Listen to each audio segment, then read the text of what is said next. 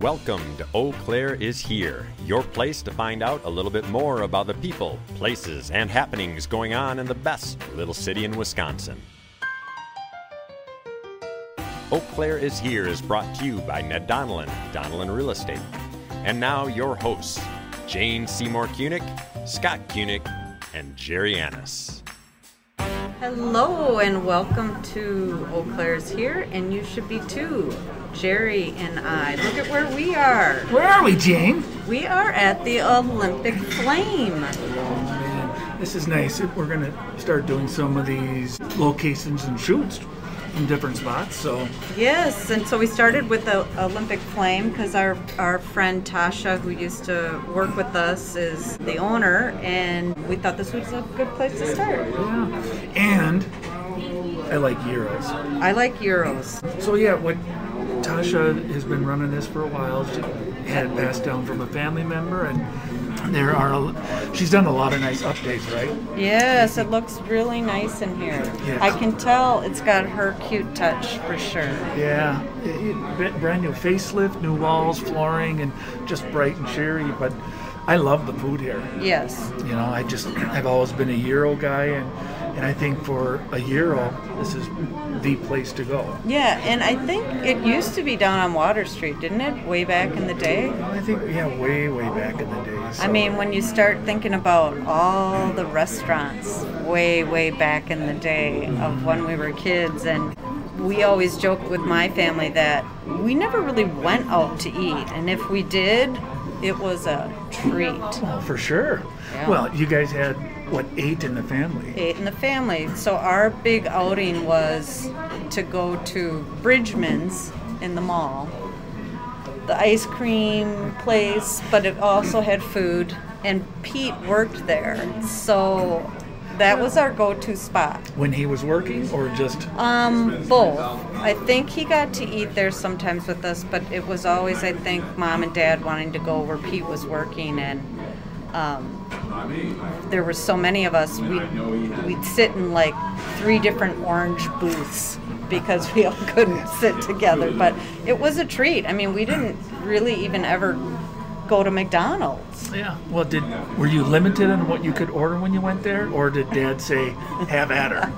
I don't think the have at her ever happened Yeah. in my household. Well, same with us, and you know, it was expensive back then. We had big families, and I wouldn't. And moms cooked more. Well, yeah. And weren't as busy. Yeah, and I just think going out, like you said, was a treat.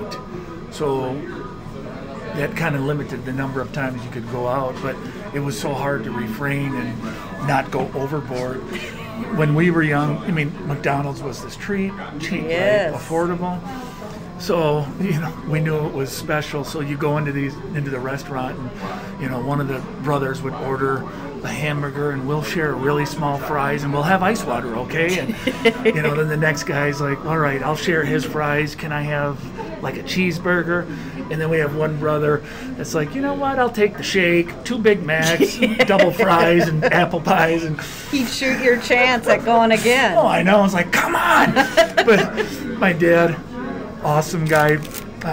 You know, when he did get mad, and you probably remember this, I mean, he had a jugular vein on his neck.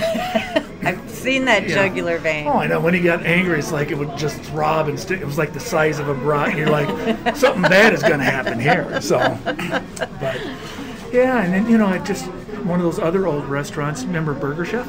I do remember the Burger Chef. I believe my brother-in-law, Steve Chapin, might have worked at the Burger Chef. Yeah. I mean, that was another place we got to go once in a while. And what I remember about that is, you know, you order these burgers, but they had this burger salad bar where you build your burger. And, you know, so the hamburger was like a 1/2 inch thick. So we would go there, we would get 1 hamburger. So it was lettuce, tomatoes, onions, until that sucker was about 10 inches tall and turned into a veggie burger, basically. Right. So A burger salad.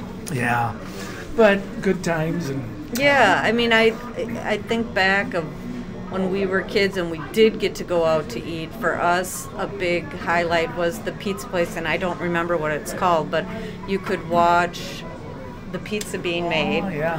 And they would play old movies of that we would sit there and you'd have to read, but we loved it, you know. And I remember also going to, was it the Jolly Troll, where after you ate, you got to go over to this treasure chest and pick out a little toy, and that was a treat. And I also remember one more of my memory stories. I remember my mom and dad, they would go out for dinner, again, by themselves not very often. And one time we got a babysitter because they were going out to eat at the White House. And I remember thinking... Sounds fancy. I remember thinking they were going to the actual... DC. White House. And I was always this kid that would come up with these thoughts in my head, but I'd never say them out loud. Yeah. Like, Mom, you're going to Washington, D.C. for dinner? Say hi to Nixon for me. But I remember wanting to stay awake till they got home so I could say, how was the White House? Yeah. Oh, fine, honey, It was fine. fun. Right. They weren't as excited about it as I was. But that was also a good restaurant that isn't around anymore. Yeah, we still have some of those. I'm glad the Olympic Flame is here. Do you remember, what was that pizza place up where Randy's family is now? Yes, I remember the place. Villa Piazza? Villa Piazza. What does Villa Piazza mean? I don't know, but it was Italian, it was pizza. But that's where we would go there for pizza once in a while. And when we were young, like many kids our age, we had these beer can collections. Mm-hmm. So when we'd go to that place, they had a big cooler of this really eccentric kind of beer. So we would go there and we would make my dad drink the cans that we didn't have. So Old Froth and Sly. My dad's like, what? I'm like, just drink it, Pops. You know, and on a good night, you might get 6 or 8 new beer cans. Yes, right? But, good job, Pops. Yeah, but we're at Olympic Flame. I love this food. Greek food, they've got the gyros, they've got the falafels, and they do more than that. They've got, burgers and sandwiches and whatnot. And Tasha was kind enough to give us a little gift certificate. Yes, so we're going to be giving away our gift certificate to one of our faithful listeners. So, yeah, that'll be on the website, and I think what we'll do is... like, comment, share. We'll have some directions for you on that. So, but thank you very much, Tasha and Olympic Flame, for and this is just us. a nice place, and I just wanted to touch on that. Tasha bought this from her uncle, and it's so cute because he's sitting over in the corner as she's working away, and it's just such a nice atmosphere in here. It's lovely. Yeah, we love it. So thank you so much, Tasha. And for the listeners, check out our Facebook page for a chance to win that. So our last podcast, we got together and we talked about kind of retrospective 2020, what happened. So hopefully you got to listen to that one. But the next podcast coming up is when you and I talk about 2021. Yeah, on to 2021. Yeah. So that is coming up, and really it's about real estate again, but what buyers and sellers, what you can all expect in the upcoming market. And I think between the both of us, it's a lot of the same.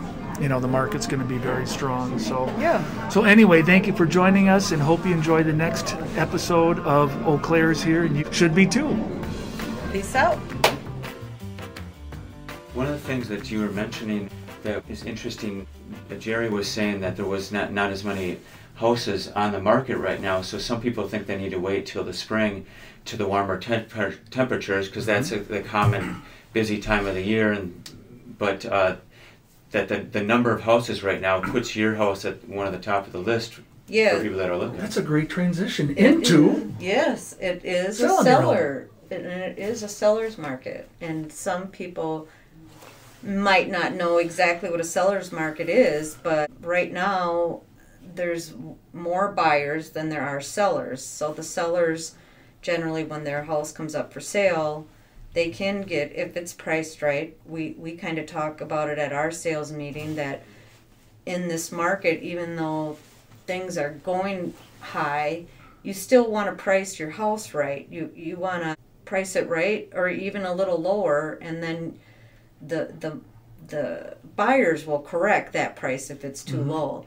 But in this market, if you go too high as a seller, you kind of lose people, and they're gone, and it doesn't matter how much lower you come down, they've kind of already moved on to the next house. So because buyers are extremely educated. We work with all these buyers. They research. They look all night long because they're desperate and they want a house. So when we go into some of these houses, they're like, "Hey, Jerry, this feels like it's a little steep on the price." I'm like, "Well, yeah, you're right on." They have such a good gauge for value. And there's so much information out there, online that buyers can look at, the previous sale price, the assessed value, so they like you said are very educated, and most buyers who are wanting to buy a house do all that research. Yeah. Well, and I'll interject a couple other things. It's interesting. We all sit down and we meet with these buyers, and it's this discussion to kind of set the table on here's what's going to happen, and maybe here's the expectations. And even when you sit down with people who are selling their house, it's that same conversation. When we meet with people who are selling their house, half the time it's like, "Oh, I can't wait. It's going to be crazy, this feeding." So everybody knows it's the seller's market. And my understanding of the definition of a seller's market is if a person can list and sell their home in less than 6 months, the seller has the advantage. If it takes longer than 6 months, it's this buyer's market. And the buyer has the advantage to maybe come in on a different type of price. So putting that into perspective, what does that mean for Eau Claire? It is so skewed because we have seen homes that have come in the market. There's it's been a seller's market for a while, a long time. But Scott, it's so skewed, that 6 month interval. Yeah, I was going to say. I look at homes and we do these market analysis if we're going to work with the seller, and I can kind of do an overview of the neighborhood and say, well, 32 homes have sold in the last 6 months. Look at the data. On average, they got more than they wanted, and they closed in 47 days. So that tells me if there's financing, they probably got an offer in 2. And just our experience with buyers looking at homes that come in and we put a listing in. So a lot of times it's not 6 months, 5 months, 4 months. It's 2 or 3 days or a week or hours, Yeah, and the interesting it's so part, competitive. Yeah. The interesting part about that is before it always used to be that kind of 200, well, in the last couple of years, that 200,000 and below would go fast. Well, now we're seeing houses. We had one in our office last week that was 400,000 that sold in a day. Yeah, and you talk about first-time home buyers and price points. And I remember 3 or 4 years ago, "Hey, what's your budget? What are you pre-approved?" "Oh, 120. All right, we'll be able to find." So that threshold for a first-time home buyer, 125, 150, then 150, 175. We're seeing first-time home buyers 200, 225. But that home that we had in our office, it was priced over 400,000. So now the pool of buyers are a little bit smaller, but still that had an offer in a day or two. It was a cash buyer, closed in a week. And then we also had another one in our office in the 3rd Ward. Listed in the morning, 6 showings, 4 offers, it went for more. So it's that skewed. So when we talk with sellers, that seller's market, that's a real good understanding. The other thing sellers talk about is like, I think I want to wait. I'm going to wait till March or April or the summer because then homes really sell.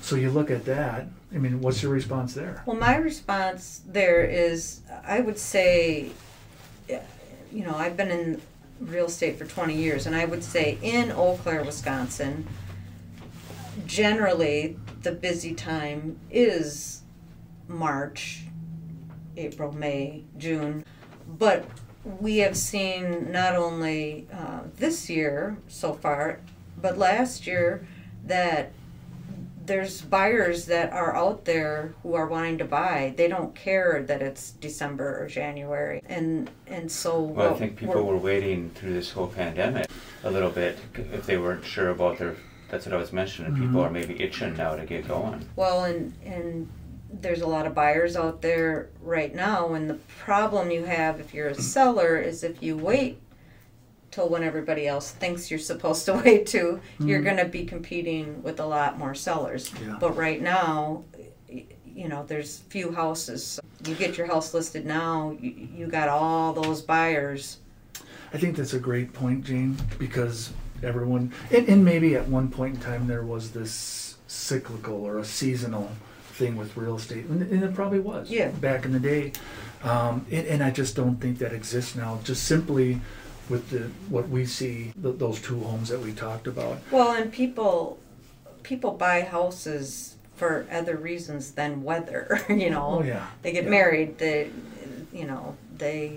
get divorced, they get a new job. There's a death in the family. There's a death, right. Yeah. So then none of that has anything to do with the weather. And maybe that's more driven towards first-time buyers who are renting and they're stuck in a lease. Mm-hmm. You know, and that's the other thing. They're like, well, I can't buy until April or May. But, you know, you backtrack a little bit, month and a half or two.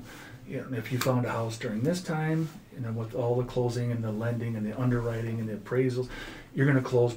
You could close on the same day your leases end. Right, because also you don't make that first mortgage payment generally until the next month. So first-time buyers, you know, have a little leeway there. Yeah. And that's cool when you have that conversation in your office, and then you just see these light bulbs go off. It's like, oh, so now they can connect the dots. Now I can look for a house. Well, I'm such a data guy. So this morning before the podcast, what I did, I want to put all that into perspective. You know, seller's market, inventory, and all that. And so I pulled up everything in Eau Claire, the north side, the west side, the south side. I didn't put any restriction on a price point. So as of today, there are only 54 homes for sale in Eau Claire, anywhere from $1 on up to the most expensive. So you break that up into those different price points now, and sometimes there's none. Right. So if you're out there and you think, do I want to sell?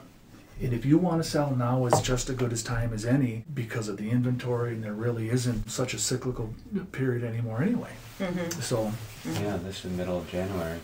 Yeah, and there's minimal competition. Then on the flip side, if you do want to wait till those summer months or even August or September, well, you might be the only home for sale in that price point. Now there's 6 or 7. Which is still so minimal, right? But in the big picture, if you were the only one in that range, then and we did see a decline towards the end of the summer. You mean where it slowed down a little bit? Yeah, and there were people I know that said to me as sellers, "Oh shoot, we missed the." And they did. It's you know, they still were selling pretty fast, but it wasn't like that frenzy.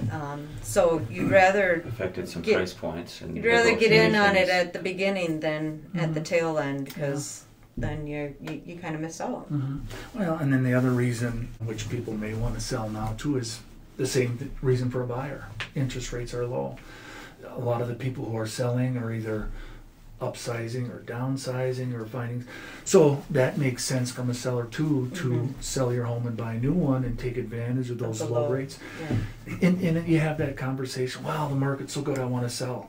Like, well, it's relative, because if you're selling your home and you need to buy one, you're going to get a great number on your house, but you're going to probably be in that same culture and environment of multiple offers and really, really competitive. And then you look at the other side where, well, the market maybe slowed down years ago. Well, same thing. If you sell your home and it's not the dollar you wanted, and the market isn't as strong when it was that way, well, then you're going to be able to buy. So it's like you sell high, you're going to buy high. You sell low, you're going to buy low. And really, at the end of the day, the only difference it makes is for maybe people who are going in one of those assisted communities or senior homes where you cash out and now that's your nest egg. That's what you're going to live off of. And another reason people may be wanting to sell right now is speculation. We just got through 10 months of COVID.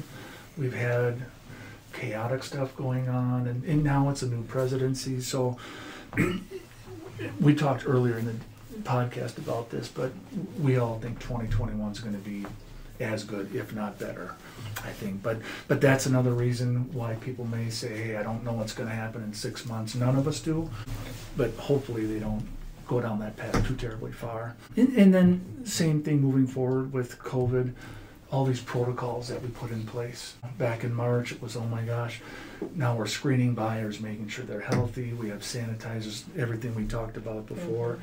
And it's interesting, we kind of went about our business a little differently. virtual tours and photography became really important. Yes. You know? A few years ago, I sold a house. The buyer was in Arizona.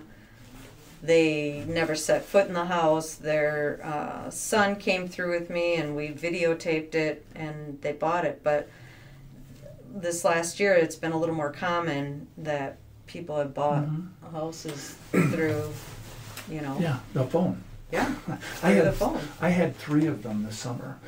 I walked them through. It was on FaceTime. We talked. I sent them all the information. I had 3 people that looked at a home, and then later that night said, hey, we want it. And we wrote an offer, we got it, and it closed, and they were happy. So it was just a different way. My brother bought a house without setting foot in it. I mean, his wife went and saw it, but it was so busy, they knew they had to jump on it, and it matched all their boxes. Yeah, and I was maybe a little uneasy with that. Right. Yeah. You know? Jane always I've said, said that too. Mine that were this year, I was like, oh my gosh, I hope I did the video good, because they're buying a house based off of my video. And and generally, videos and pictures generally look like the house, but we also know there's a big difference of being in the house. Yeah. And, And that's where we can come in and say, hey, this looks good. This is, maybe let's do a home inspection. Right. But, I was leery just because it was different, number one. And then leery because I had 2 people in Arizona and 1 in Indiana. And it's like, hey, we want it, we're writing. It's like, oh my gosh. And then put yourself into the seller's shoes where they know I was doing a video walkthrough, and then here comes this offer, but we had pre-approvals, and one was a cash buyer, and but keeping that faith and going through that, and then the one couple never even saw the home until the day before closing. And we did the home inspection, sent all that, but it all worked out. But Jane, maybe if you could, we talked about buyers and how we work with them, and we would love to work with you if you need to sell your home. Yes. And going back to our mantra. Yeah, or buy a home. We really do like to give people a personal touch. Jerry and I, we don't just stick a sign in the yard. We like to kind of go the extra mile, and we've been known to mow the lawn, pull weeds, paint something, and just more or less give our best guidance and treat people like we would want anybody to treat our kids, our parents, our siblings. And that's really easy to do when you put your mindset to that you just really treat people how you'd like to be treated yourself. Yeah. My wife would call that a servant soul. And maybe that's just in you. Yeah. Is it in us with our kids and our family? And really, we do this for a living, but the rewarding stuff is having buyers so excited that they got the home, and then there's tears, and helping someone get through some of these obstacles and getting it sold and closed and keeping it issue-free and stress-free. And really that, to me, is so rewarding that, be a part of that person's big, chapter in their life. Yeah. Finding something. Well, and that's pretty neat. It's like you said, Jane, people sell for a lot of different reasons, and you deal with people who've been in a home for 50 or 60 years, and it's all this attachment, or they lost a loved one, or they got a curveball and lost their job, and now we need to sell this and keep them whole and keep them out of all that other stuff. So I often say you don't need to go with the realtor who's just going to give you the highest price. You need to go with the realtor that is going to work the hardest for you, and is somebody that you mesh with, you get along with, because it's a big either purchase or a big sale, and that you trust, and that you really want somebody you can trust, and somebody that is going to work hard for you, and that's us. Yeah, that's right. And I think a lot of people in our industry get routine.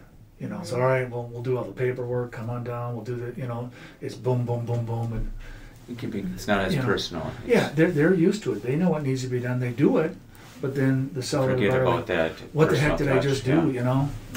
But just taking that time. But you know what? I had a fantastic day today.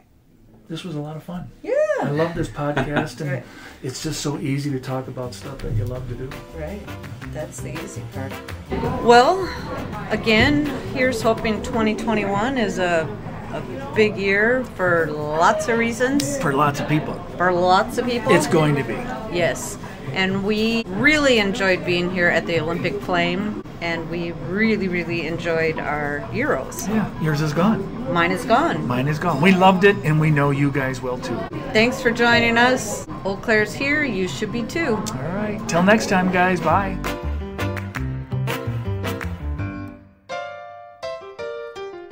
Thank you for listening to Eau Claire is Here. The best way to support this podcast is by subscribing, giving a 5-star rating, and writing a review. Find out more at eauclaireishere.com or find us on Facebook. Eau Claire is Here is brought to you by Ned Donlin, Donlin Real Estate.